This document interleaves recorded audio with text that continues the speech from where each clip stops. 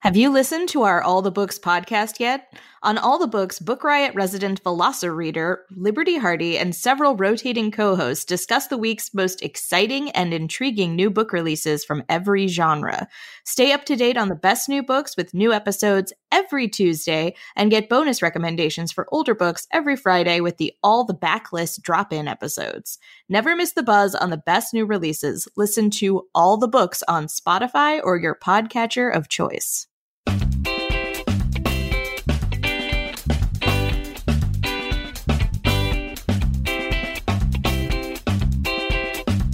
Welcome to For Real, a bi-weekly nonfiction books podcast that puts the spotlight on books that tell it like it is. Or try to. We'll cover new releases, backlist finds, and more. For Real is a Book Riot podcast and is hosted by me, Alice Burton, and fellow rioter Kim Ukura. We're recording on Saturday, June 8th. Hello, Kim.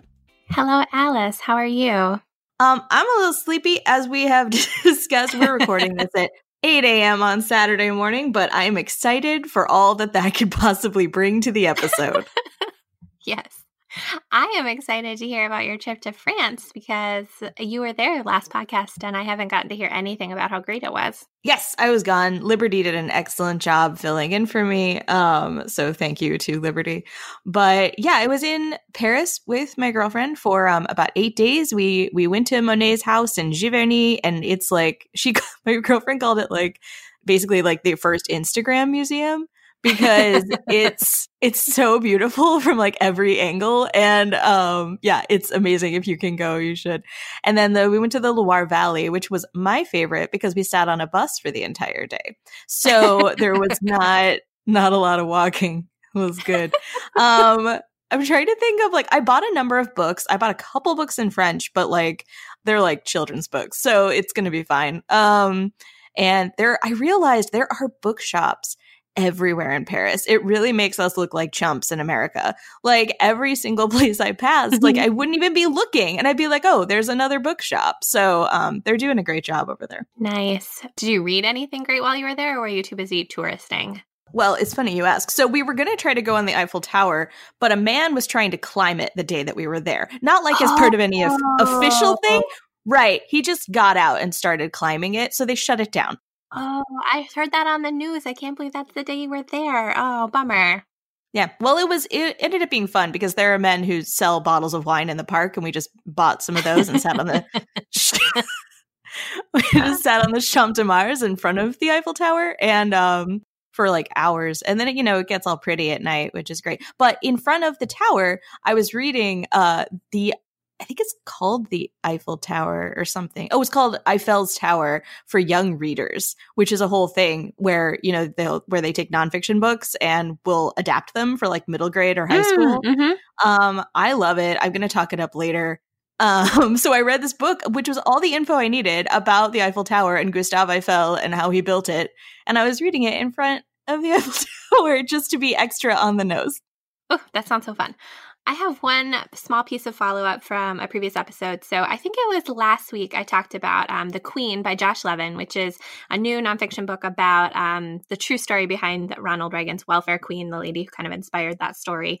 And it turns out that Josh Levin is actually an editor on the Slow Burn podcast, which is a podcast I super love. They've done some series on Reagan, and then they did one on Bill Clinton and Monica Lewinsky, and they've been super fascinating. But they're going to do a short run on The Queen. It's a 4-episode run. You can get the first one in the Slow Burn feed, and then I think the rest of them are on a different feed, so you can download them. But if you're interested in that story and don't think you'll get a chance to read the book, you can get a 4-episode podcast summary of it, courtesy of Slate's Slow Burn. So I'll link to the Slow Burn intro in the show notes. I love Slow Burn.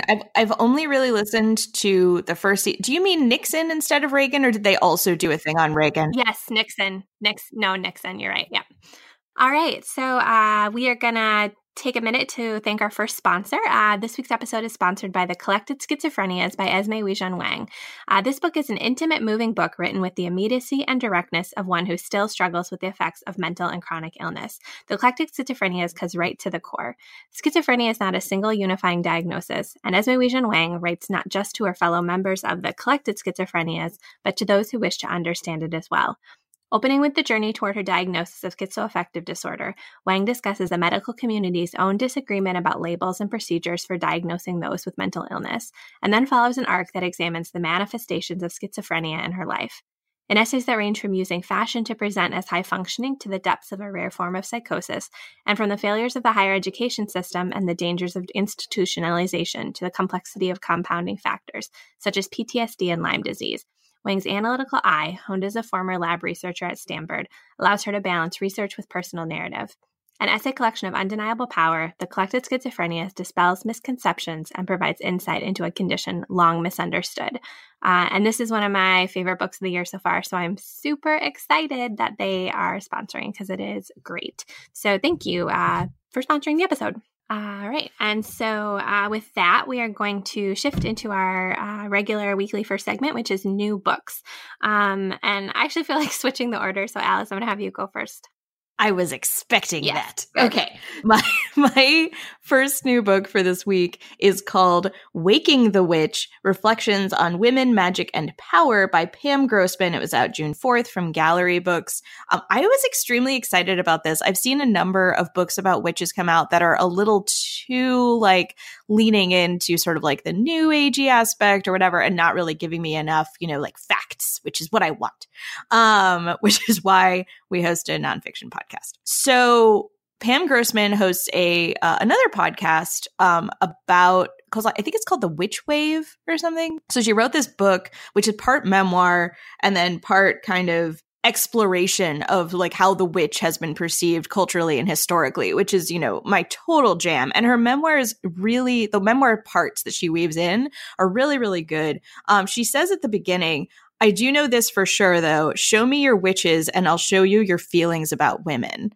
And I was like, yeah. And she talks about the Malleus Maleficarum, which was this, like witch hunter manual, and how the guy who wrote it was such an extreme misogynist, and how this was then like one of the best-selling books in Europe, which led to a lot of the murder of women who they accused of being witches.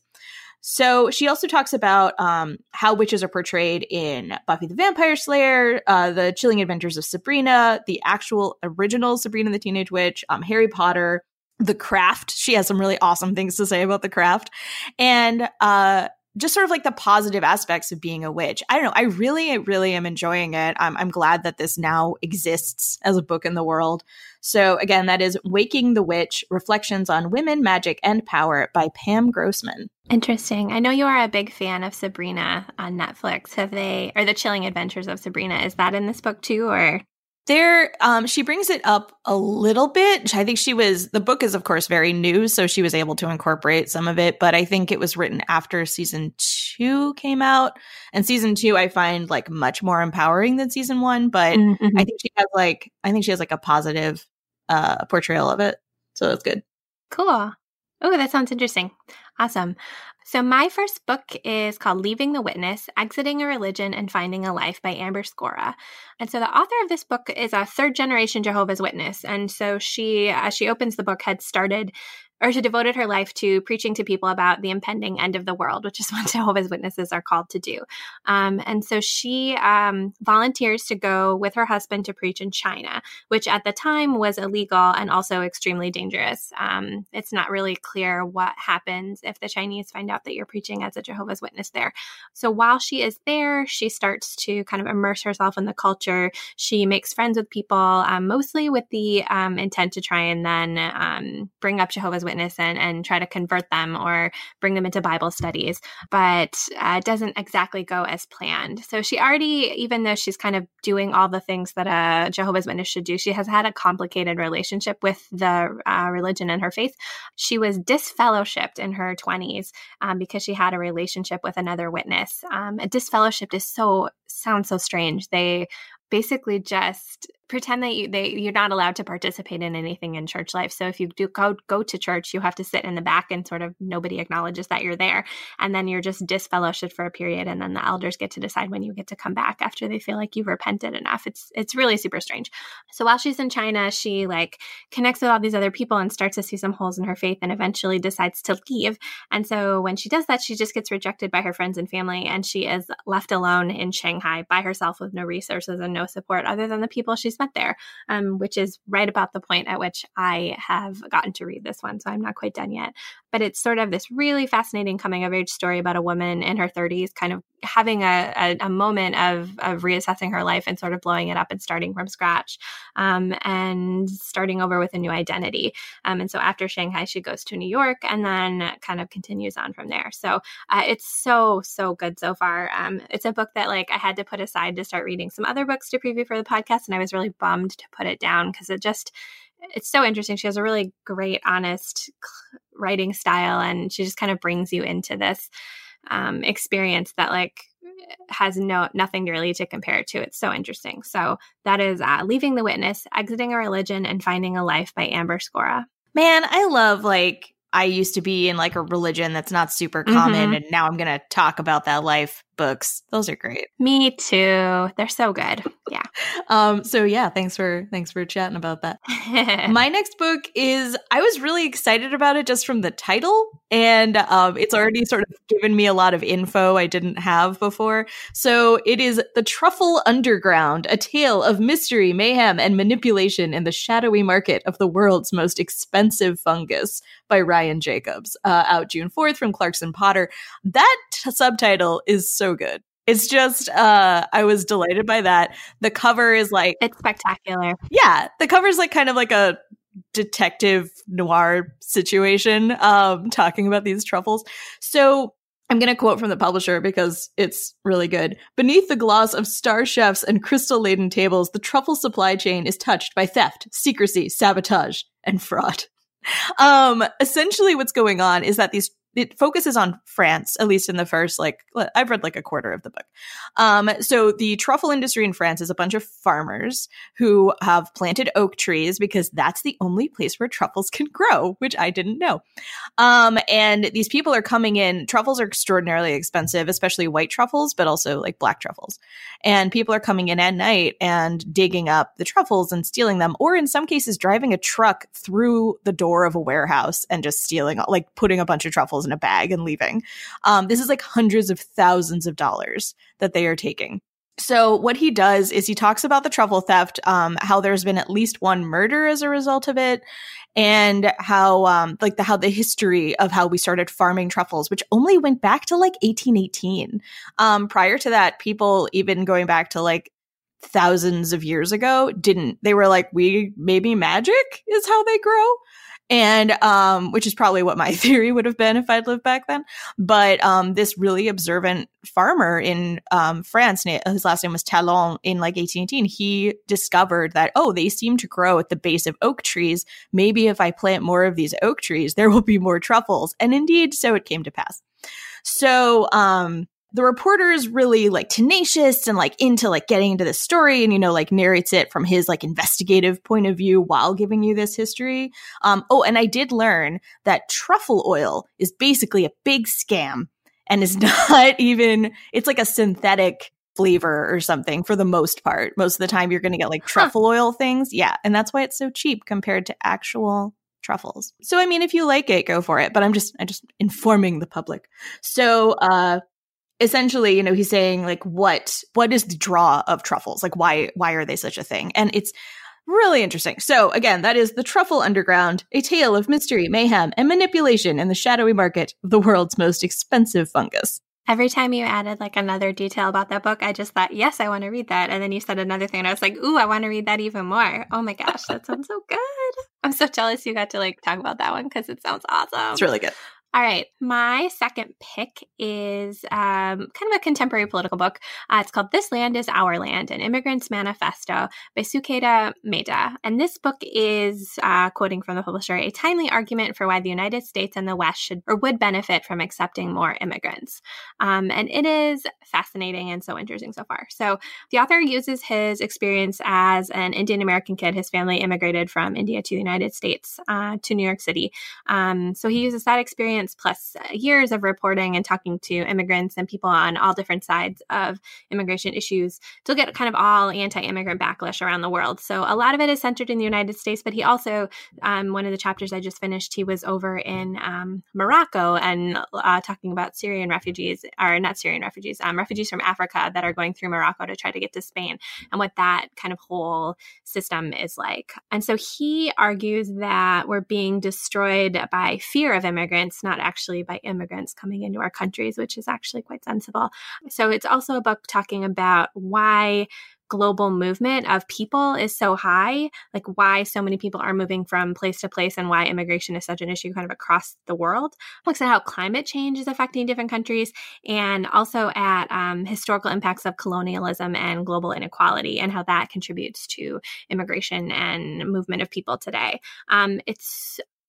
I guess I feel dumb that I never connected it before, but he's making a really compelling argument about colonialism and how colonialism coming to countries, taking resources, taking people, and then leaving those places worse off than they were before, leaving them with borders that are not sensible, leaving them without resources. Of course, people from those countries are going to try to come to the countries that took the stuff and that are rich and have the things that they used to have. And I don't know, I just never this is my privilege of speaking. I think I just never put that together before. And I think that's a really interesting and compelling argument. So I'm enjoying that part of it. It's kind of seeing immigration not as a specific people fleeing from a violent place now, but as kind of a long history that there's reasons that this is all happening. So yeah, he just comes out and talks about how hypocritical it is for wealthy countries to colonize places, take resources, and then be angry when those people want to come to the places that have benefited. So I think that's super interesting. And I'm really, it's giving a different perspective on immigration and movement of people and just a bigger context for it than I think I've had previously. So it's very good. And it's very interesting so far. So, and it's very political. He's very upfront in his political views. And I appreciate that. So it's journalism, but it's activism. It's a manifesto, which makes sense, right? So the book is called This Land is Our Land, An Immigrant's Manifesto by Sucheta Mehta.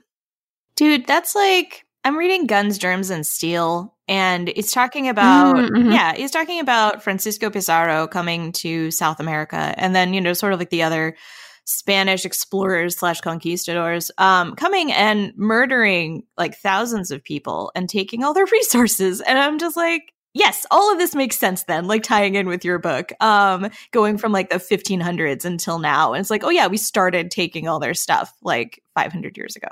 Yeah. Okay. Mm-hmm. Anyway, I wanted to just do a sort of quick hits. It's June. A lot of books are coming out. A lot of great nonfiction. So just naming them. So we've got The Last Pirate of New York, A Ghost Ship, a Killer, and the Birth of a Gangster Nation by Rich Cohen. So that's real fun.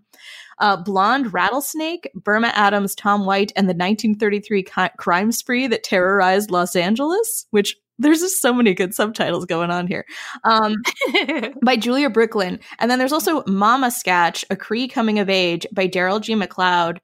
And this one, I just started and I'm oh my gosh, I need to probably talk about it later on the podcast, but it's Bottle of Lies, The Inside Story of the Generic Drug Boom by Catherine Eben. This is basically about how generic drugs are real messed up and have basically no oversight. So it's a little scary, but an important book. So yeah, those are my quick hits for this week. Oh yeah. So many good subtitles. It's awesome. Yeah, I have 3 other quick hits as well. So the first one is Naturally Tan, a memoir by Tan France, which is a memoir by Queer Eye's faction expert, which I feel that one is going to be good on audiobook if you get to listen to it. I just have a feeling. So The next one is Formation, a woman's memoir of stepping out of line by Ryan Lee Dosty, which is about a woman who is in the Army. She is raped by a fellow soldier and kind of what comes after that. And the final one is Grace Will Lead Us Home, the Charleston Church Massacre and the Hard, Inspiring Journey to Forgiveness by Jennifer Berry Hawes, which is a narrative account of the shooting at Mother Emanuel AME Church and what has happened since then, which again sounds sad and also good and worth picking up. So yeah, there's a lot of books coming out right now that sound amazing. And with that, we go to our second sponsor for this episode, which is Houghton Mifflin Harcourt, publishers of Reckoning, The Epic Battle Against Sexual Abuse and Harassment by Linda Hirschman. Linda Hirschman, acclaimed historian of social movements, delivers the sweeping story of the struggle leading up to Me Too and beyond. From the first tales of workplace harassment percolating in the 1970s to the Clinton-Lewinsky scandal, when liberal women largely forgave Clinton, giving men a free pass for 2 decades. And yet, legal, political, and cultural efforts were quietly paving the way for the takedown of abusers and harassers. Reckoning delivers the stirring tale of a movement catching fire as pioneering women in the media exposed the Harvey Weinsteins of the world, women flooded the political landscape, and the walls of male privilege finally began to crack. This is revelatory, essential history. Thank you, Houghton Mifflin and Reckoning, for sponsoring. That book sounds awesome. It does, yeah. And one of the talking points, which I think is a really good one, is Linda Hirschman is also the author of Sisters-in-Law, How Sandra Day O'Connor and Ruth Bader Ginsburg Went to the Supreme Court and Changed the World, which I have not read, but I have heard only good things about that book. So I feel like that's a good endorsement that this one will be excellent as well. All right. So with that, we're going to get into our weekly theme segment. And since it is June, we decided we would bring back a previous June segment and talk about books for Pride Month. Because why not? It's awesome. And so, yeah, I'm excited about this one because we've done it before. So we've got to pull some new titles, and there's always good, new, interesting ones to talk about. So the first book I have for this segment is one that we have talked about on the podcast this year, but that I finally actually got around to reading, which is Real Queer America, LGBT Stories from Red States by Samantha Allen. And this is a book about the LGBT activism movements and systems and support that are happening in red states in the country. So kind of arguing that the fight for LGBT equality is not necessarily happening on the coasts, but it's really happening in the heartland and in places like that. So Samantha Allen is a transgender reporter. She grew up as a Mormon missionary, but knew that something wasn't right for her. And so in college, she came out as transgender and began living life as a woman. And so she grew up in Utah and came out in Georgia and became curious about queer people who stay in flyover country instead of moving to the coast. And so the book is framed around a road trip to some of those places. So mostly kind of the liberal-ish enclaves and cities in states. So she visits Provo, Utah. She visits a few places in Texas, Indiana, and other states. And she meets and talks with and interviews the LGBTQ people and allies and friends and supporters living in those places to try and kind of understand what it is like to be there. And it is just... it's so great. She spends a lot of time sharing voices from activists and people living there about why they choose to stay. So she left Utah, but the first place she visits is Utah to talk about people who are actually still there, still trying to make life better for LGBTQ people, which I think is super interesting. And it's also kind of interspersed with her memoir about being a queer person in the United States, particularly after the 2016 election. And so kind of what people are doing in the wake of that. And trying to cope. And it's so great. And I appreciate that she doesn't ignore that there are really dangerous realities to being a queer person in some places, but she's trying to show what it is like for most people and kind of facilitate and how queer people being in those places and being active and visible in those places helps facilitate conversations that really slowly bring about change. And so it's just a fascinating book, and I really appreciate the way it's structured and kind of her interspersing of her experiences in with the voices and the space that she's giving all of these activists living in these cities and states. So that is Real Queer America, LGBT Stories from Red States by Samantha Allen. Yeah, and just to inject a quick moment of sort of seriousness into our, of course, otherwise very, very fun podcast. The other reason I think it's extremely important to talk about these kinds of things, and why I'm glad we're doing another Pride segment this year is, there's stuff like happens like this week that lesbian couple on the bus was attacked in London. And Yes. I don't know if listeners saw, but, there's photos posted of them like sitting on the bus bloodied because this group of teenagers attacked them after they saw them being publicly affectionate, which when we talk about things like, the LGBT stories from red states, we're like, oh, sure, like it's not, but cities are fine. And it usually, yes, like usually you feel safer in cities, but it's still a thing that we need to keep like working on. And people unfortunately need to be sort of out and making it more sort of normal. Like that's what's helping, but it's also scary to do that sometimes. So I just thought it was important that we keep talking about these stories and encouraging people to read about sort of other points of view, especially regarding LGBT stories. So with that, my pick is, so I went to our local bookstore and looked at, it's very queer friendly. And I was like, what are they like kind of, supporting right now? And one of them is Native Country of the Heart, a memoir by Cherríe Moraga. It came out in April 2019. So this is very new.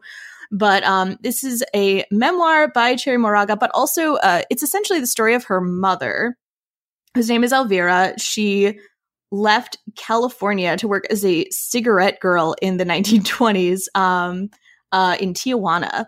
So she had this relationship with this white man, and then Moraga sort of talks about her mother's journey from this impressionable young girl to this, bold matriarch, and then later her sufferings with Alzheimer's. So during that, while she sort of talks about her mother's story, she talks about her own discovery of her genderqueer body and lesbian identity, and her passion for activism and the history of her pueblo. And so it says, as her mother's memory fails, Moraga is driven to unearth forgotten remnants of a U.S.-Mexican diaspora, its indigenous origins, and an American story of cultural loss. So you're really sort of hitting a lot of themes here. I've only heard good things about this book. So again, that is Native Country of the Heart, a memoir by Cherríe Moraga. Excellent. Good choice. And yeah, thanks for mentioning the incident in London before too. That you're totally right. That part of what I think Real Queer America is doing is people who stay in those places are helping to normalize and make it visible, which is part of what's important. And that's come up several times in the book. So yeah, excellent. So my second pick is a little bit older, but it's a book that I read several years ago and I really liked. So I'm excited to have a chance to talk about it again. That book is called Prairie Silence, a memoir by Melanie Hoffert. And it is a rural expat struggle to reconcile home, family, love, and faith with the silence of the prairie and its people, which sounds kind of lofty, I think, but it's actually really, really a good memoir. So Melanie Hoffert grew up on a farm near a very small town in North Dakota, but she left her family farm and that community after high school, like a lot of rural teenagers do, to get more opportunities in the city, but also because it can be really hard to be gay in small towns like that. So as a small town, her small town and many small communities and rural places kind of declined, she decides as an adult to return and spend the harvest season on the family farm helping out and kind of being there and seeing what it is like. So it's about it's a story about returning home, but then also the abandonment of small towns. They're also connected to her kind of coming of age tale that she shares about falling in love and making peace with her faith and belonging in this place where, neighbors are really close, but like in many Midwestern places, they don't share a lot of feelings with each other and some of those deep stories. So it kind of switches back and forth between her return home and what she's learning as an adult being there, and also kind of stories of what she experienced growing up in this rural community. It's also a book about reconciling and connecting her sexuality with her Christian faith.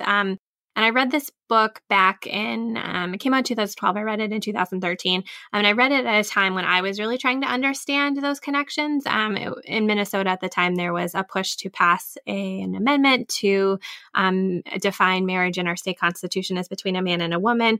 And the rural community that I was living in at the time, like people were very supportive of that idea. And it didn't pass, but it mostly because of the volume of votes that came from the Twin Cities. And so a lot of the rural communities communities in Minnesota supported that idea. And so I was trying to really understand, like, how can people who are Christians also, like, it just didn't make a lot of sense to me, like, how those two things could work together. And so I was really trying to understand it better. So I read this memoir because just as part of that kind of exploration, and I thought it was really good and compelling. It's also, I love memoirs about rural places. I think they're really beautiful and underrepresented in some ways. And so it was a good read in that respect. So it's really kind of a quiet, interesting coming of age story, but also I really liked it. So that is Prairie Silence, a memoir by Melanie Hoffert.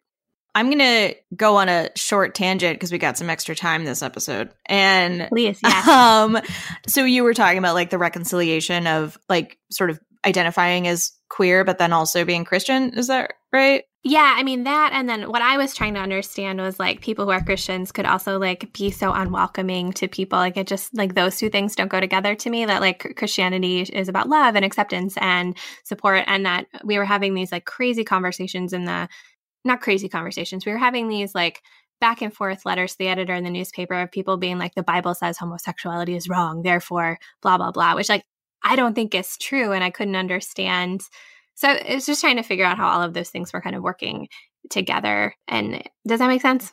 No, absolutely. So I feel like being formerly very conservatively Christian, I can answer both sides of this coin. Yeah, for sure. So one is basically that it's the love the sinner, hate the sin situation. So a lot when I was in high school, it was very like, oh, no, we love gay people, but they are living in sin. And so we have to tell them that so that they can come out of that and have a real relationship with God. So it's not, but then you therefore can't support gay marriage because you're like, well, that's just leaning into the sin. And so you're like, oh no, we love the people, but we're just like light. It was like usually compared to alcoholism, where it was like, it was really bad. But it was like, you're not, you can't, give an alcoholic a drink, like we're not going to be supporting their alcoholism because we love them. We're going to try to help them out of this. So, it's very sneaky and not great. I think that it's usually meant in like they're really think they're doing the right thing. But I mean, I did when I was 15, but, yeah, it's obviously, very damaging. So there's that. And then on the other side of things, when I started going to my very, very gay church, we did a Bible study, looking at the verses that talk about homosexuality, and there's like a whole lot of stuff with that. But the most sort of memorable thing my pastor said was he was like, he did another study at another church, and one of his parishioners was basically like, this is disturbing. There are no Bible verses that actually talk against slavery. The only ones you can cite are supporting it. And he was like, I don't know how to reconcile that. And our pastor said, you have to, and this is the same with sort of like, I guess like queer identity, you have to look at the overarching messages of the Bible, and you can't look at individual verses. And the overarching messages do not support slavery, right? They support freedom and love and all of this. So if you're looking at the individual verses, it's really easy to find stuff that supports your kind of like crappy narrative. But yeah, so I think it's kind of like a weird, I don't know, like just not being a literalist, which again is yeah. What I grew up as. So that was a difficult sort of coming out of, but it's I think you end up with like a better message towards humanity and a better interpretation of it. So there we are. Thanks for picking Prairie Silence, a memoir. Thanks for that context. That's really helpful. Oh, for sure. So my last pick for that is The Pink Triangle, The Nazi War Against Homosexuals by Richard Plant, which, feels like kind of relevant. So this, I haven't been able to look at this a lot, but I checked out reviews and they were good. I was scanning it at the bookstore. So this is the first comprehensive book in English on the fate of gay people in Nazi Germany. So the author is a German refugee. He looks at the climate and conditions that gave rise to this vicious campaign against Germany's gays. This very much focuses on gay men, as directed by Himmler and his SS. So this is persecution that resulted in tens of thousands of arrests and thousands of deaths. He does briefly touch on lesbians, but he basically says that they were occasionally persecuted in the camps, but it was much, much more focused on gay men. So in this Nazi crusade, gay prisoners were confined to death camps, were forced to wear pink triangles, which I think is the main thing people know about this. And when they had these on, so they constituted the lowest rung in the camp hierarchy. So he uses diaries, previously untranslated documents, and interviews with and letters from survivors. This was written in, I believe, the 1980s. So there were, many more people alive who had survived this. So this realizes how this anti-homosexual campaign was conducted and sort of like these really insane notions that fueled it. Himmler was, of course, had a lot of problems. So focusing on him and like who were its victims, and then really just focusing on this aspect of, I guess, like Nazism in the concentration camps that isn't as talked about, and sort of because it's like, this sub part of it. Like there's the overall horror of it, and then there's like this horror section, which I understand if people don't really usually want to delve into that, but I think especially at the rhetoric we've been hearing nowadays, this could be useful, unfortunately. Again, that is The Pink Triangle, The Nazi War Against Homosexuals by Richard Plant. Interesting. So this one was written in the 1980s and now it's just being translated, or is it a new book that's recently translated? No, it's not new. I think it was originally written in English, I believe, in the 1980s, but the other scholarship, the other scholarship that had been done about it was, I'm assuming, in German. So this was the first English book written about it. Oh, okay. Interesting. Very good pick. Cool. And then I just have two other super quick ones as I was doing. So I do the nonfiction newsletter for Book Riot, and so I look at new releases every week, and there were two that came out in the week of June 4th that I thought also would fit this segment, but of course I haven't read them yet because they're super new. But I did just want to mention them because I think they sounded both really great. And so the first one is We Have Always Been Here, a queer Muslim memoir by Samira Habib. And this is a memoir about a queer Muslim woman talking about her experiences that way and how she feels kind of how to find acknowledgement and in a world that doesn't see you. And the second one is Indecent Advances, A Hidden History of True Crime and Prejudice Before Stonewall by James Polchin. And this is a look at true crime narratives and coverage before Stonewall and how the portrayal, the relationship between the media and popular culture in the portrayal of crimes against gay men.